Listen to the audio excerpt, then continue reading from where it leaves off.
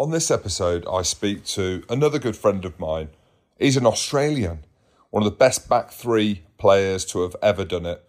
My partner in crime in Hong Kong. He's actually a big fan of Eddie Jones. It's the wonderful, the legendary Drew Mitchell. Looking to step up your Mother's Day flowers? The Home Depot has an idea. Let Mom's Green Thumb do some digging with colorful flowers, pots, and premium soils to bring out the most in her patios, walkways, and gardens. Right now, get Vigoro potting soil just $8.97 for strong, healthy, vibrant plants, indoors and outside. Shop our wide selection online and pick up your order in-store and give Mom the gift of a beautiful garden. Get Vigoro potting soil just $8.97 at the Home Depot. How doers get more done. See homedepot.com/delivery for details. Life is a highway, and on it there will be many chicken sandwiches. But there's only one McCrispy. So go ahead and hit the turn signal if you know about this juicy gem of a detour.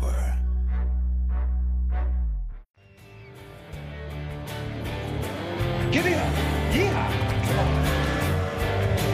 Big Jim is wearing his heels, marching around the town to get some thrills. But it's time to go in now, and he's big and rad. A shot of black coffee, now he's super dead. He gets lost on the birthday cows. A shoulder of some whiskey, and he shoots like a ball. Look at you, glass of red wine in hand. I bet that's not any glass of red wine, is it? That's the Drew Mitchell line, is it? No, it's not. It's just a little French number from Bordeaux. What happened to your wine? Look, it's now just it's a rare commodity. We end up parting ways with our business partners. So yeah, like the ones that are left are a rare commodity. Smart. The price has gone up from $5 to $10. Easy.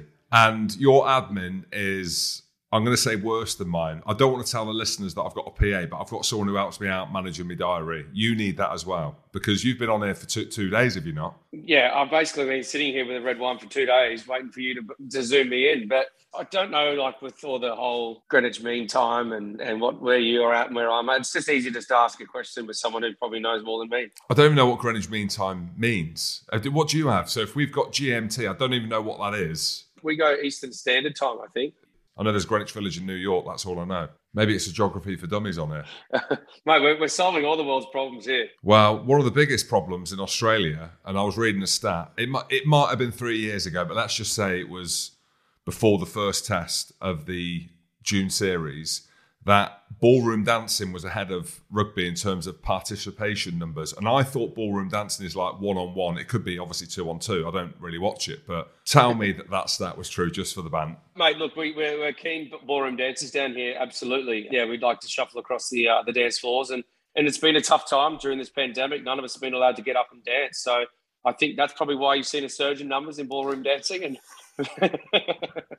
and mate, it's pouring down rain here as well. So who'd want to go play rugby? You want to get inside and get a partner and have a little dip. Right, I say that tongue in cheek, but it's not, because people think we might be taking the piss. But is it the case where rugby has been on its knees in Australia or not? Is that just a few kind of whispers? I know we've chatted over the last few years, and we'll get onto the positives now, but there was a feeling that rugby in Australia, rugby union, wasn't doing as well as people hoped, both commercially, both from a viewership, people turning up at the stadiums, and participation. Is that the case or not? Because we're going to look forward for the positives, but has rugby union been fucked in Australia? Yeah, mate, I think we've got to, just sort of call a spade a spade. And at the moment, yeah, I mean, it's been a tough few years. Probably not even a few years. It's been probably a bit of a decline for a while in terms of numbers. I think when we're in probably one of the most competitive sort of sporting markets, given that we've got Australian rules football, you've got the rugby league, we've got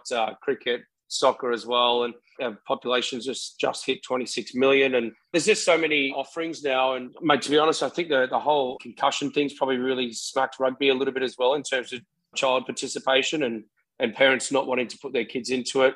The other thing around, obviously, participation comes with cash. And the other sports that I just mentioned, particularly AFL, have got a really strong junior program called Auskick.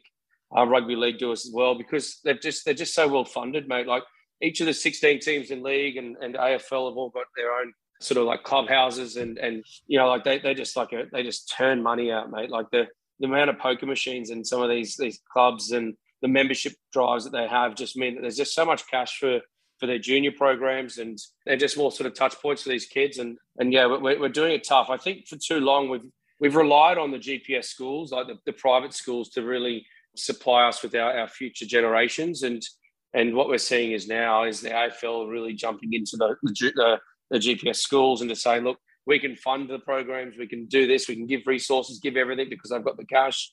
And whereas, rugby just sort of can't compete with that. So what that means, mate, is that we've been doing it tough for a while, but there's brighter light on the horizon with the next 10 years here in Australia. Look, it's by no means is it a foregone conclusion that we're going to rein that back in, but we've got a great opportunity with the British and Irish Lions visiting in 2025. Well, firstly, we've got the World Cup next year in 2023 to really create some interest around the game. British and Irish Lions visiting 2025. We've got the World Cup hosting rights for 27. We've got the women's in 29.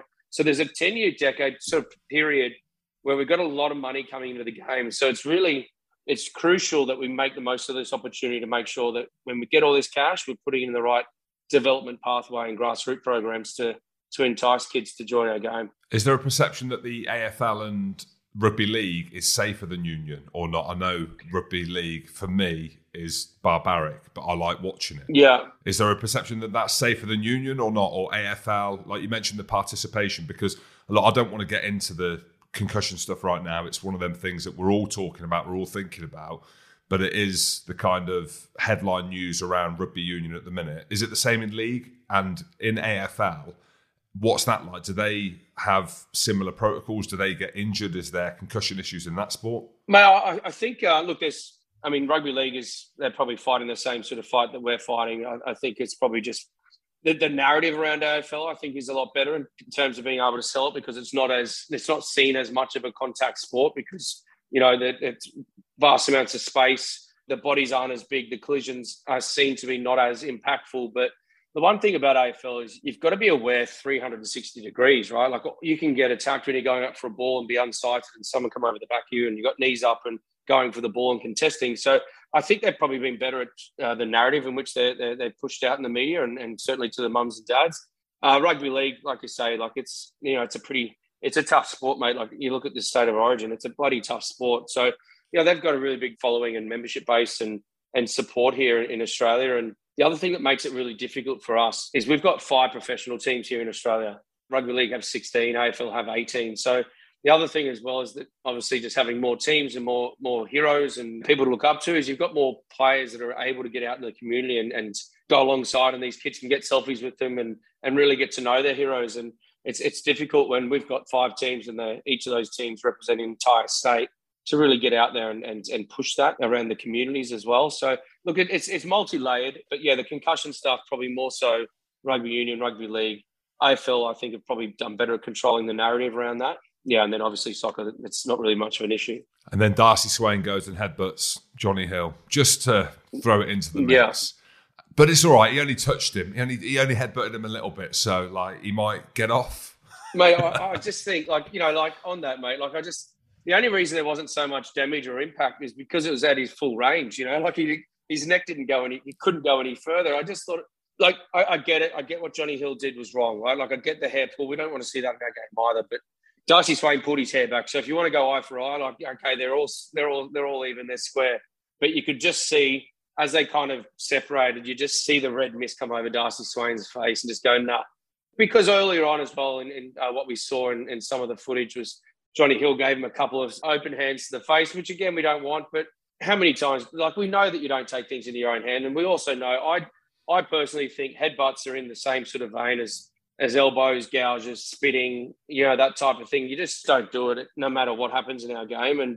And I don't think we'll see him again in the series. Oh, we won't. And that's the thing. You could see, I don't know whether he's a posh lad. I don't know whether he's well-educated. He don't seem like he's a street brawler, even though there was a bit of hair pulling. Yeah. What I'm trying to say is I don't think he's ever headbutted anyone in his life because he's gone full long range and he's not even connected, but it's the intent. And I know what the guys are saying after in terms of some of the stuff that I've seen, that it weren't that bad a headbutt, but you've just said it there. He's had the red mist, and I can see I've been there before. They were chasing each other around the pitch. I don't agree at all with hair pulling. I think that's a bit shithousery as well. Yeah. Goodness me. I mean, what's his background? Because I don't want to go too hard on him because there's no doubt about it. He's going to be out of the series. The podcast will come out. This is going to be evergreen or whatever. But what's his backstory? Because you mentioned having players in Australia in union where people can kind of latch on to, become heroes. You look at Eben Etzebeth. Look, I mean, I don't think he's ever headbutted anyone. He might have. But in terms of the way that he plays, right? You think of yourself and Gitz and Quaid, and the list is bloody endless. You know, Nathan Sharp, John Eales. What's he like as a lad? Is he a bit kind of trying to build himself up? Is he a fake tough guy? Because we've been a bit harsh around him here. Let's talk him up if he is a decent lad. Mate, he's honestly, like, all my interactions I've had with him with the broadcast stuff, you know, he's a genuinely nice guy, softly spoken. He seems to be really well liked around the group. And I just think sometimes you just get some people sort of, you know, come through that want to impose themselves as a tough bloke and as an enforcer. But I just think they get it wrong. Like, to me, open hand slapping off the ball, hair pulling, head butting, that's not being tough. Like, being tough is the tough carries that no one else puts their hands up for off your own line, getting on the front foot, being tough with your shoulder and making sure, like, mate, when I was in counter-attack, you know, back when I was playing, you get a ball in counter-attack and you look up, there was a couple of genuine tough guys in the team that you just go, I'm not going to go near him. Wycliffe Palu, thanks very much, but not going to run at your shoulder. Like, someone like that, right? Like, Cliffy Palu's just got a bit of an aura about him, but never because he headbutted someone or pulled their hair or did some off-the-ball incident. Like, that to me is just not tough. Tough is like those things I mentioned, the tough carries, the hard carries, the just being that sort of imposing figure in the line, all within the rules. I mean, Darcy, I think I honestly can say that it's out of character from my understanding of him as a bloke. And I think he'll learn a pretty harsh lesson as a result of that. Like, because you're not only paying the price in the moment, but then after it, like, you've got to live with that. And he's obviously going to have to live with whatever the judiciary come up with tomorrow here in Australia. Because, I think it would probably, because there wasn't a huge amount of contact and that type of thing, I would think maybe start around a 6-week and then maybe get reduced because of good record. He would have been spoken to by Dave Rennie that these guys are going to try and get under your skin. Like, he's only had a handful of caps himself. He was partnering up with a debutant lock in Caden Neville whilst he's older. He's, still never been in that arena. Darcy's the line-out caller. Eddie Jones would have been telling his players, get under the skin of these two young locks, right? And especially if you can take out the line-out caller, because then all of a sudden you've got a debutant on his own in a line-out function with one lock who doesn't call the line-outs generally, because at the Brumbies, it's Darcy Swain. So it would have been a mandate from Eddie, I would imagine, for Johnny Hill, go out there and get under the skin of this young fella. And yes, you wore yellow, you got a yellow card and you sat down for 10 minutes, but ultimately he's done his job. I reckon Eddie Jones would have been particularly happy with him. And conversely, Dave Rennie would have been saying to him all week, don't let him get under your skin. And, the red mist, once the red mist goes over your eyes, and, it's all she wrote. And they knew that Dave Parecki, if they were speaking to the Sarries guys, literally couldn't hit 2 barn doors when he was at Sarries. I think he was injured. Top lad, good lad, and it's amazing his story, and we can get into that with the access that we've seen over recent weeks. He probably will laugh and be a bit annoyed. Mate, literally couldn't even hit a 2-step lob when he was at Saracens. So it was a smart play by England to get under Swain's skin and then know that Parecki would have been under pressure, who actually played really well. So when you look at the profile of the team, Drew, from here, in the UK, in Ireland, and I mentioned some of the stars of Australian rugby gone by, and I put you in that category of stars that would be recognised globally, especially on the night outs. But when you look at the team now, and obviously Quade Cooper gets injured, we know Michael Hooper, Pocock's doing his own thing away, obviously, from rugby. There's not many where you're like, oh, no, he is. I'm watching it now, and I don't watch as much Southern Hemisphere rugby because there's so much up here that we need to consume. There doesn't seem to be these superstars of years gone by. Obviously, there's been a change of guard. What is the lay of the land? Is that part of the plan? Are these guys superstars? Are we missing something? No, mate, I think, honestly, we're kind of on the precipice with this next generation of stars. I mean, the guys that you mentioned, the Quades and the Jameses, they're sort of, 32, 33 years old. I think Quade's the oldest in the squad at 34. You've got Kurtley Beale, who went into camp today just for a day. We won't be seeing him at least until probably, I would imagine, maybe the spring tour.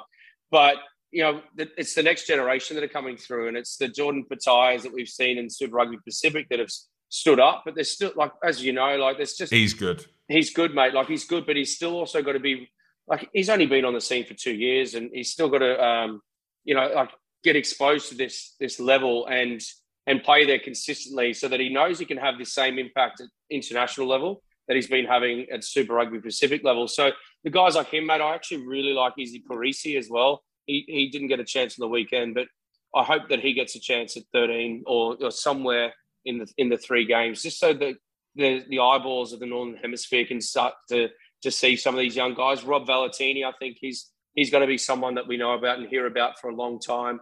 I think Samu Karevi's sort of in that, he's an older guy, but the impact that he has when he comes back to the squad is quite tangible, and you can see that. But Vunivalu, he's someone that talk. I don't agree with his position in the squad. I think he probably should be playing in Australia at the moment. But there's a very real chance that he'll play this weekend, given that Tom Banks broke his arm, and then Kellaway went to fullback. Patai maybe shifts to a wing.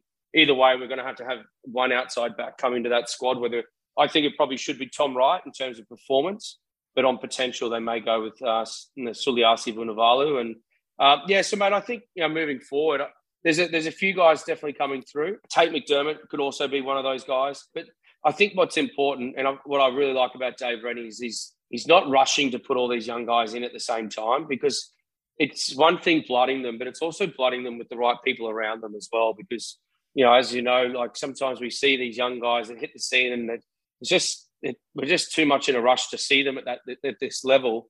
And if they're not partnered with the right experience, the right voices next to them to calm them, to help them through their experience, then often we see them never hit the peaks of the development that they probably should be hitting. So I like how Dave Rennie's managing it at the moment. And what about the media? What are they saying in the build-up? Perception in the UK, England, let's just stick with England at the minute, is they're going to struggle in Australia. And that's based off the back of the Six Nations, people not thinking that Eddie's picking form players, albeit he has for the tour. Guys like Danny Kerr, Billy Vunipola are back in. Arguably you could say Billy through fault rather than design. What was the media perspective on this tour? Did they think that Australia could do something? Are they thinking England are good?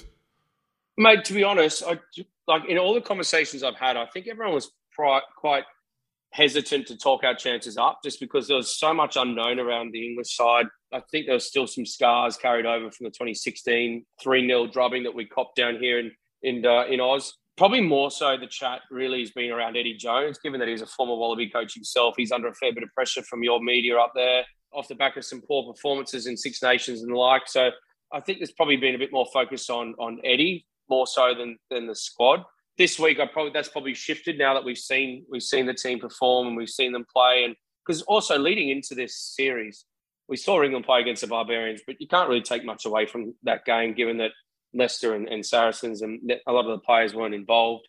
So there wasn't a lot for us to really go by, and also for us to really be confident by, because that was our first test match on the weekend. So I don't know, I think we're probably a little bit hesitant to really talk ourselves up in the case that we weren't too sure either. But then off the back of the weekend, mate, I think everyone was just really impressed with the adversity that the Wallabies overcame, and that Quade Cooper went down early. They would have had Noah going in, James O'Connor coming down from the hospitality suites. Then early on, Darcy Swain gets a red card. Tom Banks snaps his arm. There's a lot of reasons for a young team that previously, in the last couple of years, have probably not won those matches. And that's probably been the biggest difference that we saw on the weekend, was they just found a way to really just grind it out, stick together and get that win. So a lot of the chat also going into this series around England was around Marcus Smith. And obviously what he can do, much like what Quade can do, or any 10 can do, is off the back of a dominant forward pack moving forward and that type of thing. So I don't know if Marcus Smith would be particularly happy with the platform that was set for him and the opportunity set for him. I've seen some chat off the back of last weekend's performance around whether they play. I think it was Will Greenwood said, do they play Smith and Owen Farrell together? I don't know, but I mean, you'd hope Eddie Jones has a bit of an idea and not just sort of coming down here and trialling different combinations. Mate, you said there, you hope Eddie Jones has got an idea. Many people, to the point where someone stopped me in the street, actually in Edinburgh, and said, do you think Eddie Jones is trying to sabotage the English team ahead of the World Cup in a few years' time? You've worked with Eddie, right? And I think we've spoken about this, and I ain't looking for a headline like, is Eddie Jones sabotaging England? But there's a feeling, right, around Eddie that he might be sabotaging the England team, because right, we're in the media, okay? We're ex-players. We kind of know a little bit about what's going on. We can know and we can see if a player's good, if he deserves to be there. Danny Care, for example, he's been the best 9 in England for the past 3 or 4 years. Billy's back to his best. Even when he's not at his best, he needs to be in the squad because he's one of them X-Factor freak players. And Eddie don't pick him, right? He just don't pick him. And then with Faz, he drops him as captain, makes Courtney Lawes captain. They're kicking off about that. There's so many things that you could talk about, right, with Eddie Jones. I like it because I'm in the media. I'm a quarter English, support England sometimes. But it gives us something to talk about. But you've worked with Eddie, right, and loads of people. The way the world is now, social media, everyone's got an opinion. It's become a little bit divisive. He clearly isn't well liked at the minute by the media in England and the general public, well, especially the guy who stopped me. He might have been Scottish in the street in Edinburgh, so it doesn't really matter. What's your views on Eddie before we get into the game? Because you've worked with him, he gave you your first cap. He seems like an engaging character, but he does seem a little bit kind of divisive and goes against what the general kind of consensus or the viewpoint is around players' form. Yeah, look, I think the thing with Eddie is, right, like, yes, maybe the media don't like him or the general public or the English supporters are off him at the moment or they don't believe in him or don't back him anymore. But the one group of people that matters is whether he's got the dressing room, whether he's still being able to get the best out of them. And the one thing that I know from experience with Eddie is he's a really intense character, right? And this is my experience from 2004 when he picked me for the first time through to, I think, 2006, I think he was my coach. So, this is a long time ago, and I'm sure that he would have grown and developed as a coach. But the one thing he's really intense. He demands absolutely everything. He'll squeeze everything out of you in every session, every team meeting, in your downtime, like everything, right? So sometimes, and that's why probably I was surprised, maybe not surprised, but for him to be in that role for such a long period of time and still manage to get the best out of each of those players. And maybe that's why I think he went away from some of those players like Danny Care or Billy Vunipola, guys who have been in this, under his tutelage for such a period of time, that maybe he felt like he wasn't able to get the best out of them because because it's a long period of time to be so intense with the coach, right? And maybe that's why also he thought he could get the best out of some other players. And Eddie's been quite notorious through his career to pick players. Like Matt Giddo picked him without even playing Super Rugby cap, and look where that ended up. He has got an eye for it, but maybe that's sort of also where he was at. Like he's starting to see some of these younger guys, like even young Arundel. He sort of got picked from nowhere after his try against Toulon, and then come up with another pretty handy try on the weekend on debut. But I think because of that, because of his intense nature, what may seem obvious to everyone else, maybe he feels like within the team environment he can't get the best out of them through whatever it may be, whatever factors that are, whether it's Danny Care or Vunipola or someone just maybe not adhering to the intensity or not sort of able to mesh with the intensity for Eddie over the 5 or 6 years that he's been there. And maybe he felt that they needed a bit of time away and then they come back reinvigorated. Who knows? But the biggest one, I think, is the question is, and mate, you've got access to some of those guys inside the squad, is to get a real understanding of what's going on, is to have one of them to say, are you doing it because you believe in him, or are you doing it kind of almost in spite? He's a guy that demands so much from his team at every moment, mate, like every moment. And that's why he's meticulous. He's notorious for his meticulous preparation.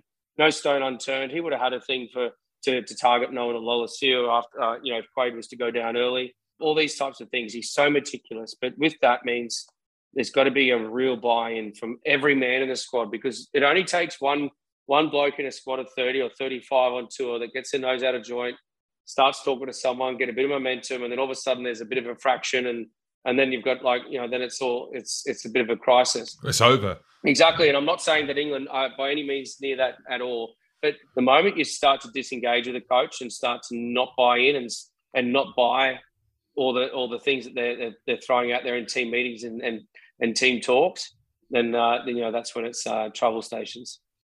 But it's interesting the point you just made there around us being in and around the squad, knowing some of the lads, and I still know a few of them that are involved. And genuinely, I'd love to throw something out there and say, I've heard, I don't know, Billy Vunipola's not enjoying it, or my mate Bob Stewart, who's the physio there, is hating it under Eddie Jones. Genuinely, no one is saying anything. So I don't know whether they've signed NDAs. I don't know what's happened. But the genuine thing you hear is that actually he has a way of managing individuals. Like I go based on, not that we all believe what Hask says, but he's quite outspoken. He's obviously clearly got a good relationship with and Hask is also going to say what he thinks as well, right? Like, yeah, those guys, you can actually take their word. Exactly. But I heard that Danny Kerr wasn't happy after he played with a second team against Japan. It might not have been Japan, but I think it was. And they didn't go that well. And then he went in and aired his thoughts. There was whispers around that. But everything else you're hearing is that, like what you've just said, ridiculously intense. But I suppose when you've got guys like Faz and stuff, who's probably a similar character to him, and you've got the young lads who are impressionable coming through, then maybe that is the case. But it is the kind of,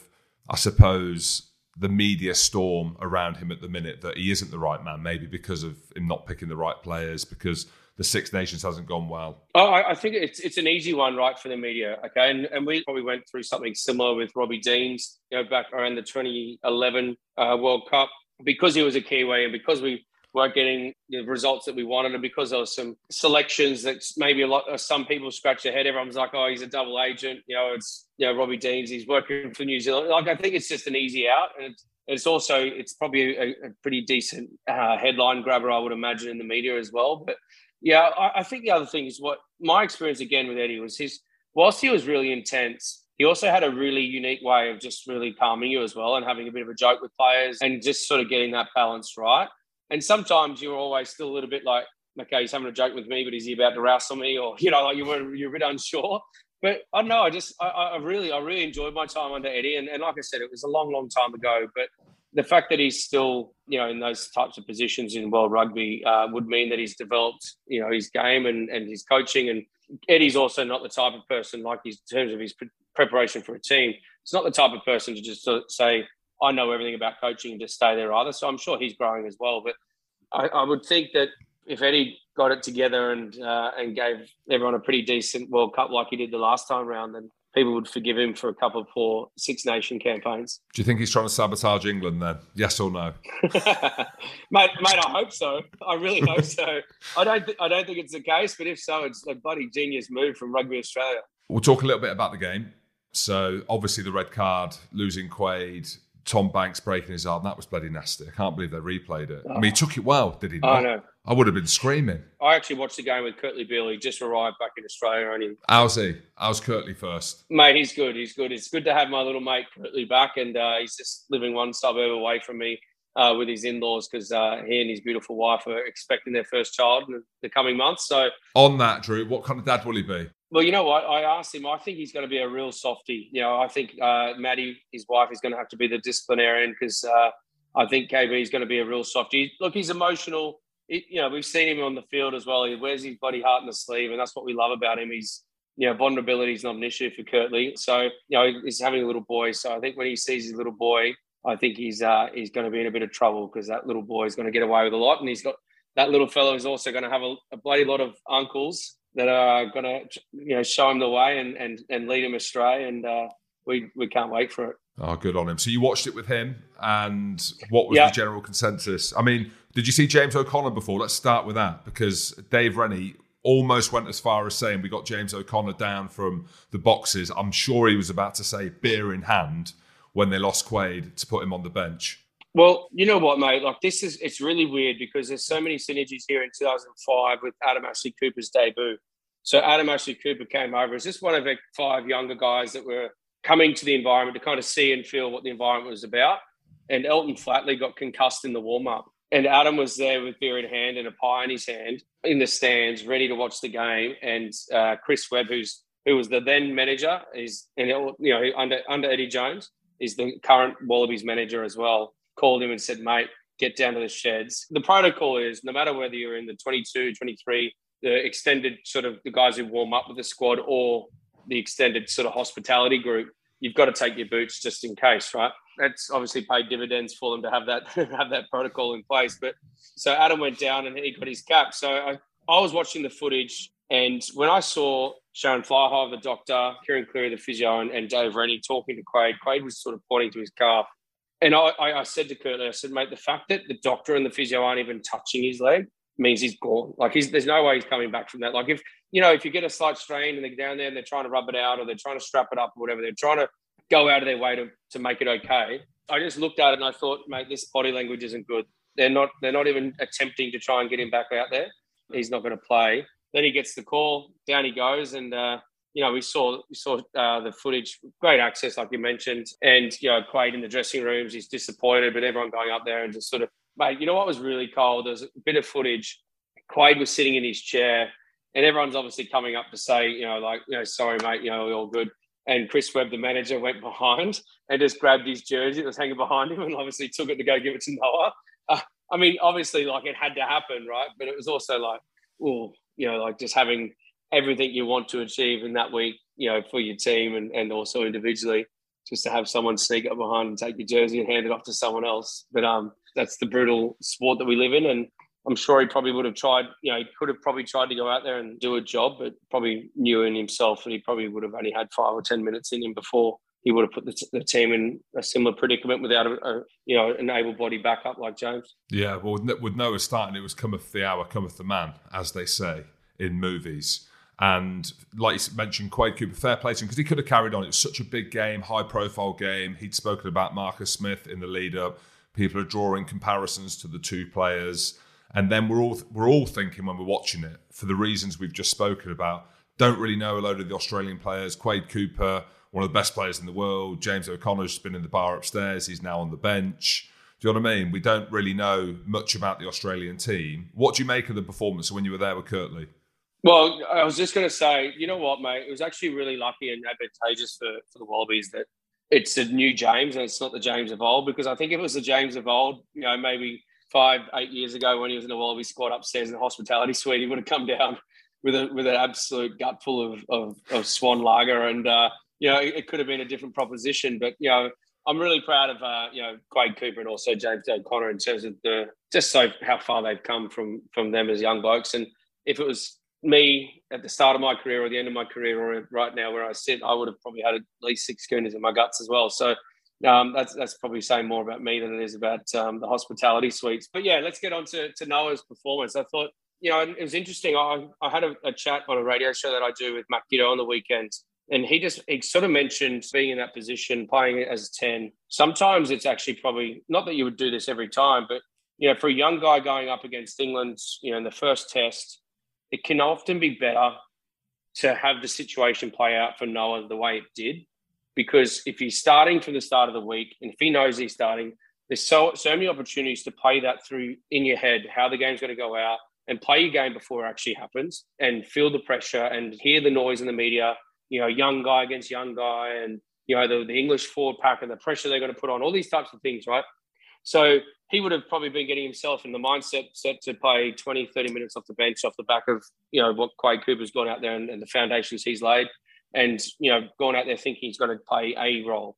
And now that role's changed and he's got literally 5 minutes to change, to think about that. It just looked like he went out there with a lot of confidence. The players have really rallied around him, got around him. I think it was also great that he had an experienced half in Nick White inside him, Samu Kerevi outside, who I thought played a really strong role, Samu, in terms of stepping up. He kicked a lot more than we're used to seeing Samu kick. So it was alleviating some of the pressure on Noah. I just found it really interesting that Matt Giddo was sort of saying that type of approach can often play to your advantage when you don't have enough time to prepare for it. One of the things that hasn't surprised me, because I've seen it in a few games before, is the growth of the forwards of Australia. My good mate, partner in crime, Petros du Plessis, has been doing the scrum. Jeff Parlin was involved with the line-out and stuff like that. Firstly, do you know much about Petros or not, Petros du Plessis? Obviously, I knew of him when he was playing. I've not had too much to know. I think I've had a brief conversation since he's been out here, but I was impressed with what he did, when he was playing. I think maybe even played against him towards when I was living over there in France, playing at Toulon. Yeah, I barely spoke to the props in my team, let alone anyone on opposing teams. I remember Andy Sheridan was in my team one time. Just quickly to digress, but I used to call him Shandy because it was Andy and Sheridan, Shandy, and I was like, "Hey, Shandy, how are you?" He goes, "Well, that's not my name." I was like, "Well, what's your name?" He said, "It's Andrew." And I was like, "Yeah, but I mean, like, we're mates." Like, he said, "Well, no, we're not mates." And I was like, "What are we?" He goes, "We're colleagues." And I was like, "Well, I'm going to become your mate and I'm going to call you Shandy." And in the end, I only got his respect and the ability to call him Shandy with him not wanting to wring my neck by scoring 200. So, yeah, that was as far as my communication go with props. But I like what Petrus has done. I like what he did when he was a player, but don't really know too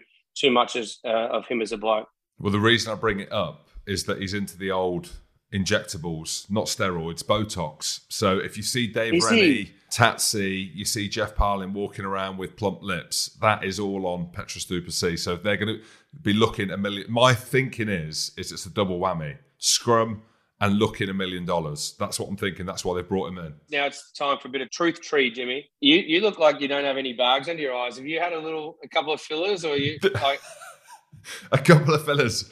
Is that a compliment? I, hand on heart, can say it's the morning, right? It's the morning, not the morning after. It's the morning in the UK when we're recording. I'll take that as a compliment. I won't put the head down, but oh no, look, you got a bit up there, but like you need to maintain some sort of frown lines or crow's feet. But I just felt under the eyes, you're looking impeccable. Thank you. It's the quarter Chinese in me, which people think I'm taking the piss. You know, if you put my name in on Google, not that I do every day, but most days, just to check the landscape of media. It has Jim Hamilton. It has Jim Hamilton fight. It has Jim Hamilton rugby, Jim Hamilton podcast. So the legacy of my life. Fourth down, it has Jim Hamilton. Is he Chinese? Because people think I'm taking the piss. Like when I say it, and we've obviously spent some time in Hong Kong. When I say, quarter Chinese or whatever, I genuinely think people think I'm taking the piss. I'm not. So, and that you've just reaffirmed the fact that my eyes are very good.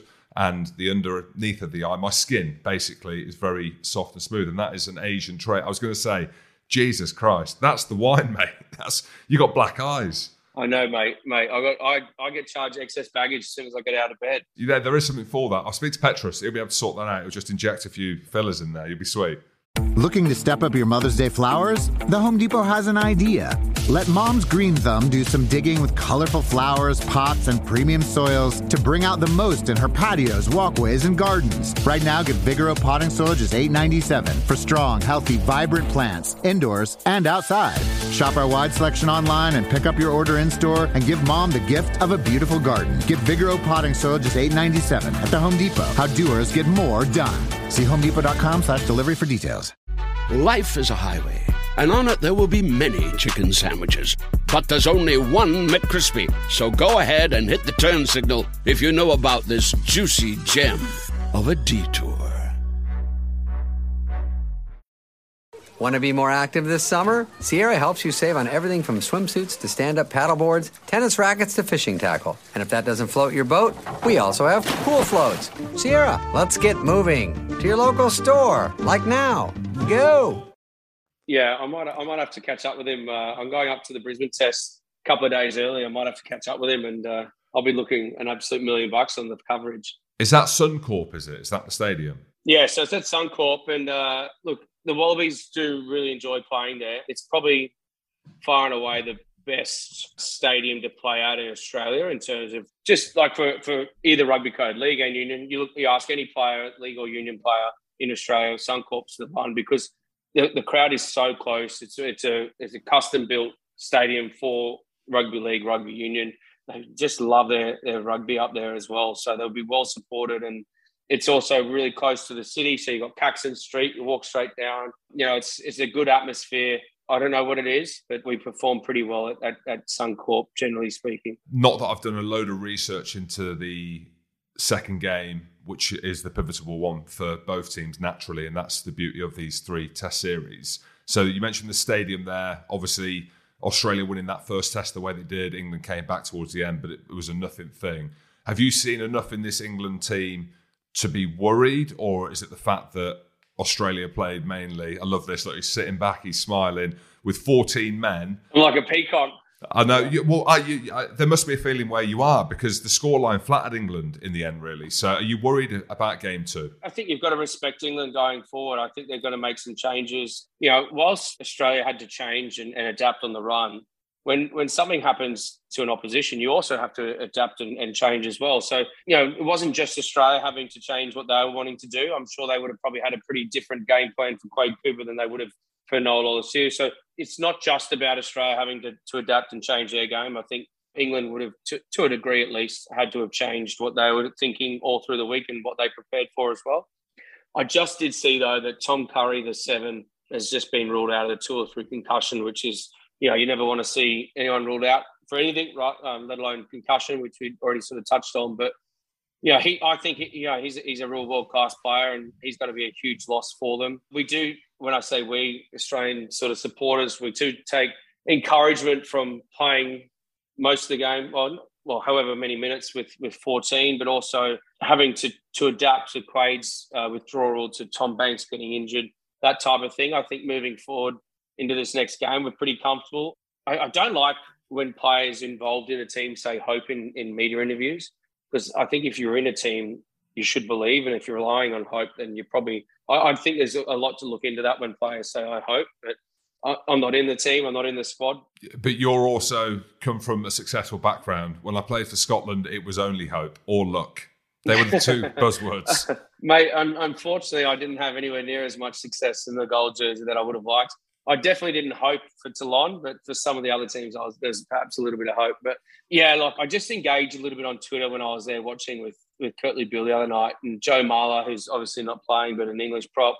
He was talking about how the forward pack's going to smack and dominate the Wallabies, and I just replied with a LOL. And I think there was one other that I just replied with LOL. And he's thrown out a challenge for this upcoming game. So if England win, I have to walk up Caxton Street, which is just a street of pubs, just absolutely filled to the brim with Aussies who look like they've been sent from England, all those years ago, in an English jersey, Budgie Smugglers, and singing Swing Low, Sweet Chariot. So I put it on the line, mate. I think after that performance, I was pretty happy with what we put out there and the adjustments we can make moving into game 2. Yeah, I'm hoping that it's going to be Joe Marler in a Wallabies jersey somewhere in England. Is that so? What's the reverse? So what will we see in England if Australia win? I don't know what street or where he's sort of located, but I mean, he threw out the loser has to wear the opposing team's jersey and a pair of Budgie Smugglers and sing the anthem of the other team. So he'll be singing Advanced Australia Fair, hopefully. I don't know whether it's going to be straight after the game.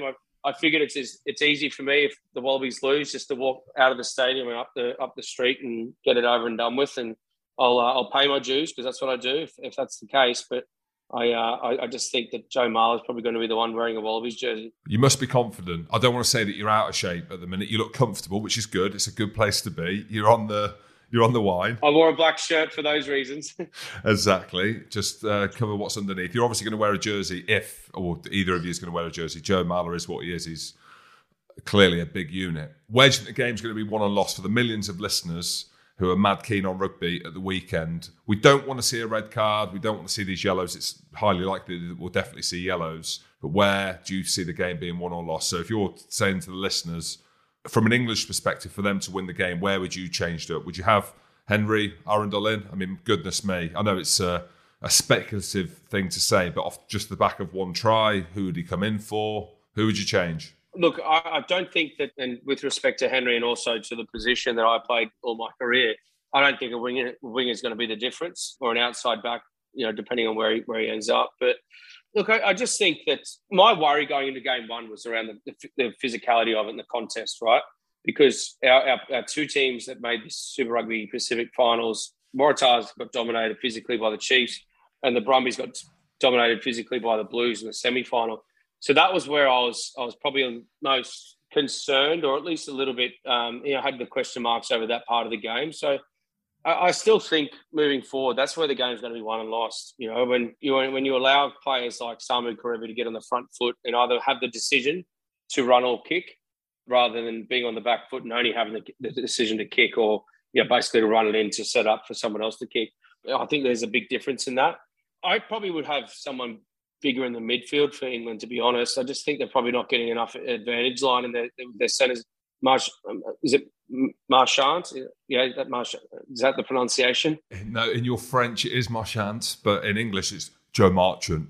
Marchant, okay, yeah, Marchant, like on the line just behind me. But look, and I think he's a really class player. But when you couple him with Owen Farrell, then there's not a huge amount of advantage line there, and whether you use Crockett Singer that comes off the wing or whatever it is, I just think you need a bigger body, whether it's in the midfield or use your blindside winger more to get over the advantage line, or maybe even go to short lineouts and put Billy out there and get on the advantage line that way. Just have a bigger body that gets you on the front foot, because I think that's probably what they struggled a little bit. I think the statistics show this as well. England kick more than what we've been used to in Super Rugby Pacific.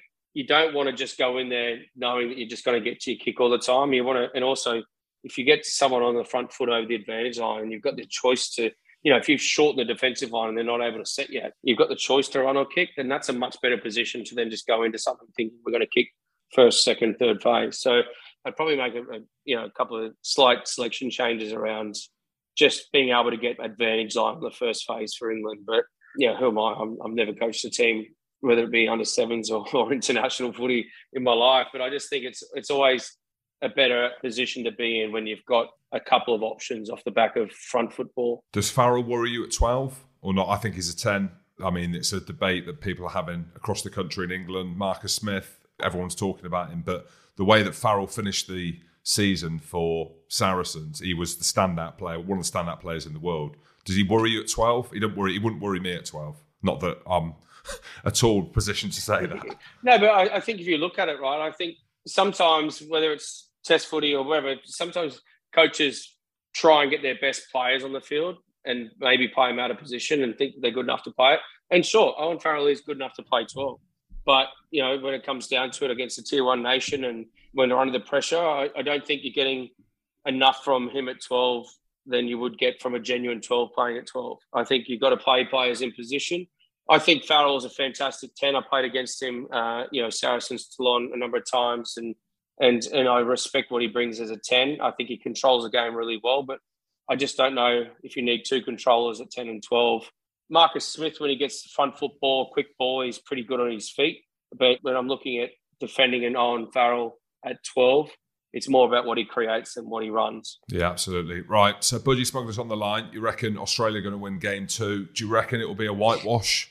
And if it is that underline the fact that Eddie Jones has sabotaged the England team? I don't think there's any sabotage going on. And I'm happy enough to make a wager with you now for a whitewash. And look, it just seems to be the thing to do with this series. But I'm Scottish. Yeah, I know, but you're also quarter England, which you told me earlier. So you do support them.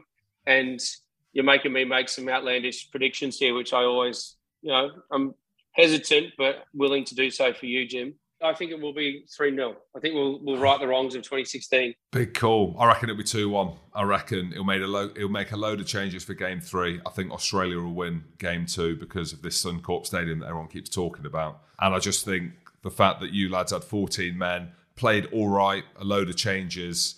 I think the confidence going through the team, I just think it'll be 2-0 at the weekend and then 2-1 just because they'll all be hanging apart from James O'Connor, who don't drink anymore. So they'll all be out of cut for the third game.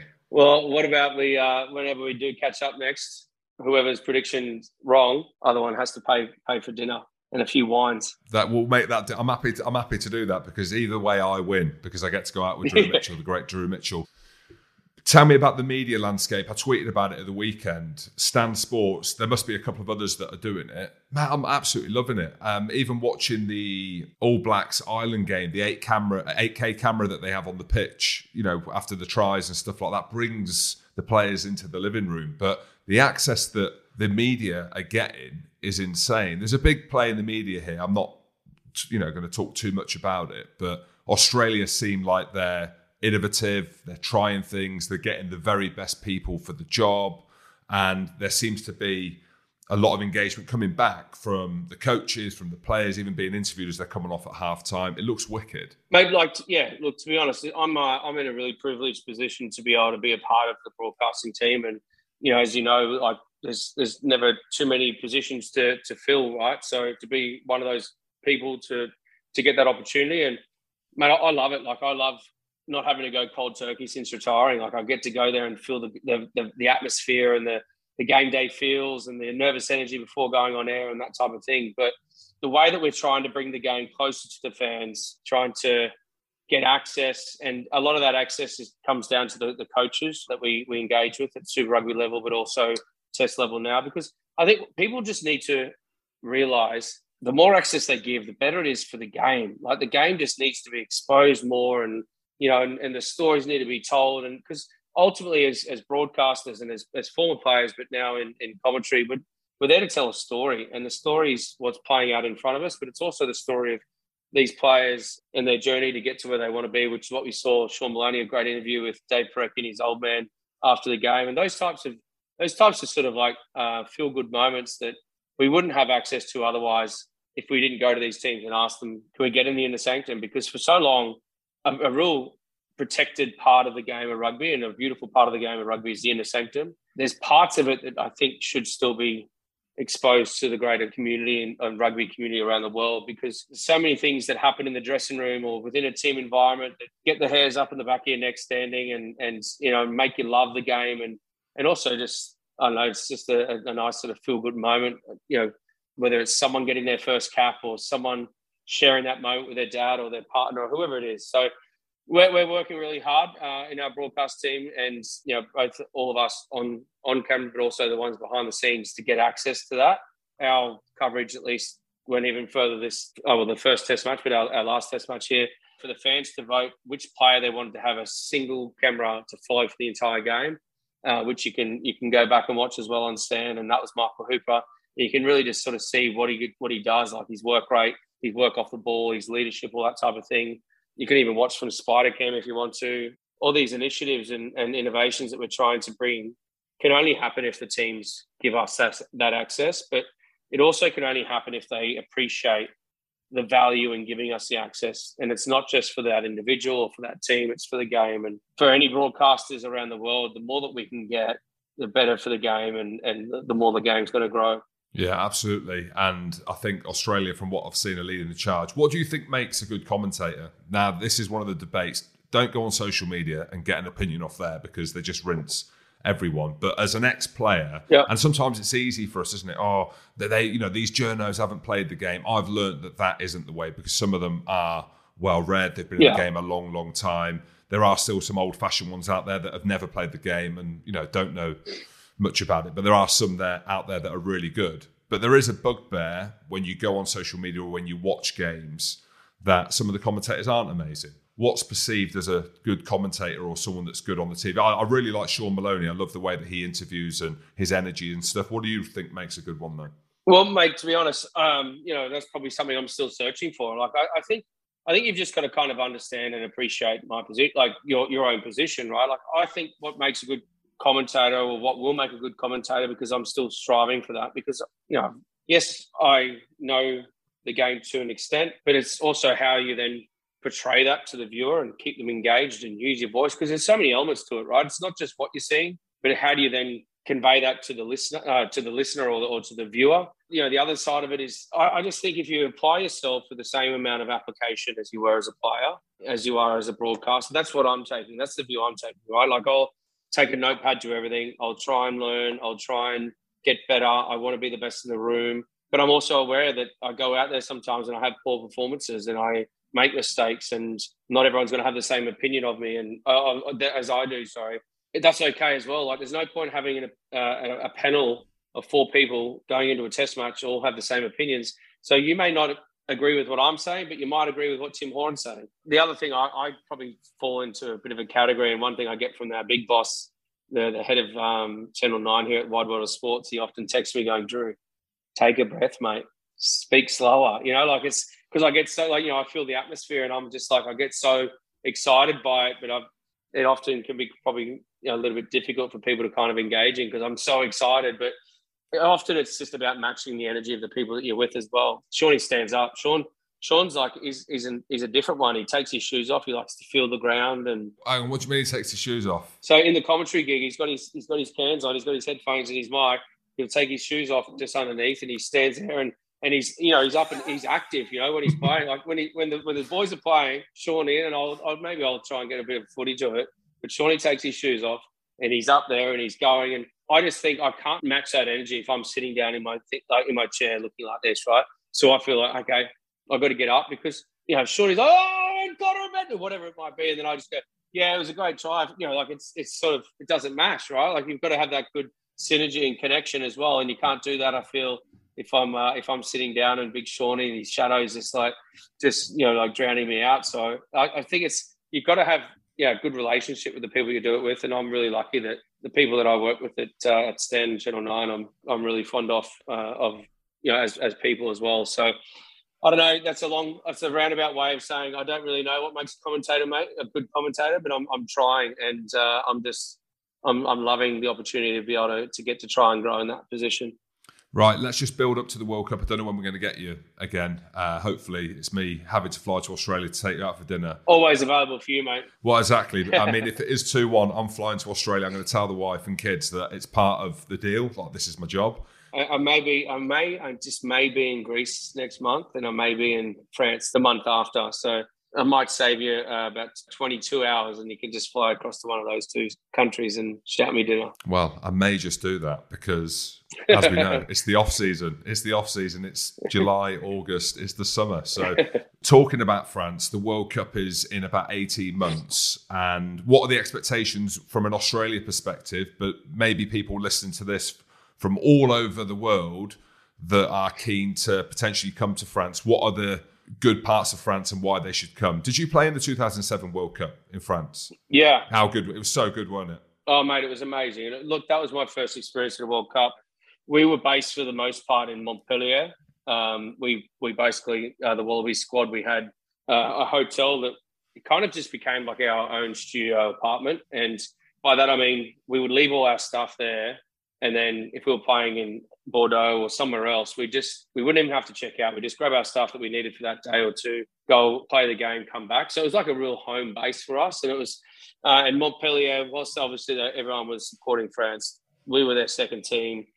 I mean, the screens that they'd put up in the town square just to watch every game of the World Cup. Like it was probably my favourite World Cup. And, you know, I played in the French, the New Zealand, and the English one in 2015. I say that respectfully, but I just think that my experience of it, maybe it's because I was also 23, you know, first experience and you know, first time in France and whatever. But mate, we'd had 12,000 people at the Montpellier Stadium to come watch us train. Like, it was nuts. And then moving forward in my career, I got to live down in Toulon for 4 years. The people are amazing. The food obviously is crazy, but like, it's just a beautiful country who really get behind their rugby as well. And any experience at World Cups, everyone's just really willing to kind of help each other. You know, if you need to get somewhere or you need directions or little things like that, I think are like, yeah, you just see the good side of humans as well. Like, obviously at the games, people are really strong in who they support and all that type of thing. But like, every bit of my experience at any World Cup, but especially in France, people go out of their way just to enjoy it. And I my time living there, I think the biggest thing that I was sort of, my eyes opened up to was they work to live rather than live to work. And I think that's probably, you know, the biggest thing, right? They work enough to be able to enjoy their lives. They work just enough to have enough time off. They have the siestas. They have their day off on Wednesdays. You know, and I was down in the south, obviously, so on the Med. But like, they would spend a lot of time at the beaches and at the little beach bars. And so they work just enough as much as they had to be able to then just enjoy life rather than, you know, sometimes I feel like here in Australia, we're all guilty of just going through our week, getting to the weekend, having one day of pleasure, and then Sunday getting ready for the week ahead, which is pretty much the carbon copy of the week before, and we keep going around. So we're living to work. And that was probably the biggest thing. So the culture over in France, people just want to just enjoy life. And I would 100% encourage anyone and everyone around the world to get involved in the Rugby World Cup 2023 because, you know, I'm not on any payroll. I'm going to go over there myself, and I'm not getting paid by French tourism yet, maybe. But yeah, I just think they do it so well, Jim. Like, I was really impressed by it. Love the country, and can't wait to see you up there as well. And Australia's expectation for the Australian listeners and the people that don't want Australia to do well. Does it even matter that we talk about Australia, what they're going to do at the World Cup, or are they in such a transition now that it's about the now? No, mate, I think it's always going to matter at a World Cup. I think that's when everyone really gets behind the Wallabies. And when I was involved in 2015, we weren't particularly fancied moving into that World Cup, but the run that we got on, you know, that easy win over the Scots in the quarterfinal. Joking. Oh, no, it was. I mean, I don't want to go back to that, but two-step lob, it could have been different. Anyway, old news. Sorry, go. Once we sort of got on that run, you know, the support that we had was, you know, just amazing. What we need as a game is we need a successful tournament now against England.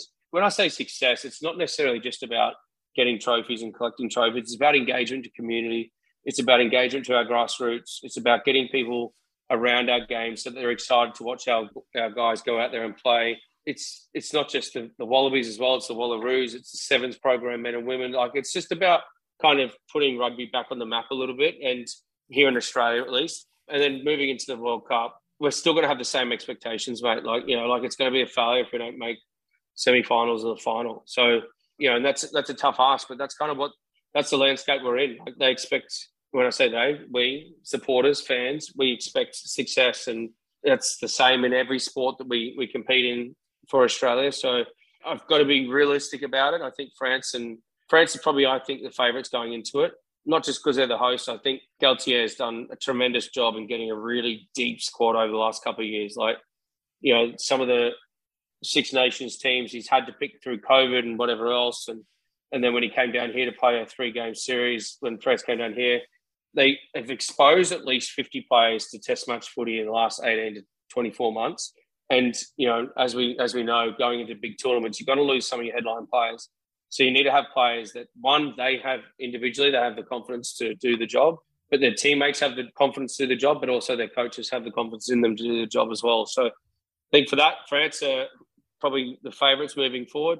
Like I said, Australia will be disappointed if we don't get through and contest the final against the French. Right, last question before we go. I asked this to a few of the guests that I chat to on the Big Jim show. State of rugby at the minute. Give us a couple of lines on where we're at in terms of just across the board, commercially, growth, engagement, player welfare. I know there's so much we can talk about, but it is a kind of topic that I'm trying to get to the bottom of. On the other side of the world, how does rugby union look from there? Mate, I think the one area we need to get into is obviously North America, right? We need to tap into that market. It's such a huge market. Obviously, 2031 hosting rights for the Men's World Cup and thereafter, it's huge. But I think one thing that American sport does really well, and you look at the Premier League and soccer, football, or whatever, wherever you live in the world, whatever you term it, is whilst there are team sports out there, there's also a huge emphasis on individualism and the individual profiles. And I don't know if, because part of our values in rugby is about humility and it's about respect and all these things, we quite often don't like to talk up the individual. I think we really need to start embracing the individuals of our game, the characters in our game, and really promote them so that we get people to engage. I think we should have our last names on our test jerseys so that every photo, every bit on content, social media, that people know who they are. They can quickly identify who they are, all these types of things, merchandise. Then you can buy your own, your jersey with that number and that particular name, all those types of things. I think there's a lot we could do off the field to help engage the wider sporting public. And I think the state of the game's strong, but like anything, I think if we keep relying on the things that have got us to this point, we're going to stay at this level. So we've got to find new ways. Look at NBA. LeBron James putting his shoes on, getting asked, putting his shoes on just before going out to play a game in Game 7. And there's access from the media inside the dressing room. Like, it's become their norm. It may not have been years ago, but it's become their norm. We need to create new norms in rugby, whether it's broadcasting access, expressing the individual in our game, as well as still respect around the teams. I think there's a ways to go. Drew Mitchell, 100% agree with you. My second favourite Australian. It was class chatting to you, mate. Mate, who's your number one? Russell Crowe, Gladiator. I've never met him. Well, he's my favourite. Sorry. Maximus Decimus Meridius. No, that's fair enough. I'll take second to him. Absolutely. Well, I'm looking forward to meeting up in Greece on holiday or France on holiday. Second, but it's a stag do. It's a stag do. Yeah. It's a stag do. It's definitely a stag do, yeah. Yeah. What do you mean a lad's holiday? It's a stag do. It's business. Drew Mitchell, thanks very much. Good luck for the rest of the series. This is evergreen on the Big Jim show, so tell all your mates about it. And we'll get Sean Maloney and Russell Crowe on at some point. Now, Russell Crowe's be first, you'll be second, Sean Maloney third, and get Matt Gitto's number 4. Mate, love your work, and mate, really looking forward to catch up in the person. Loved it.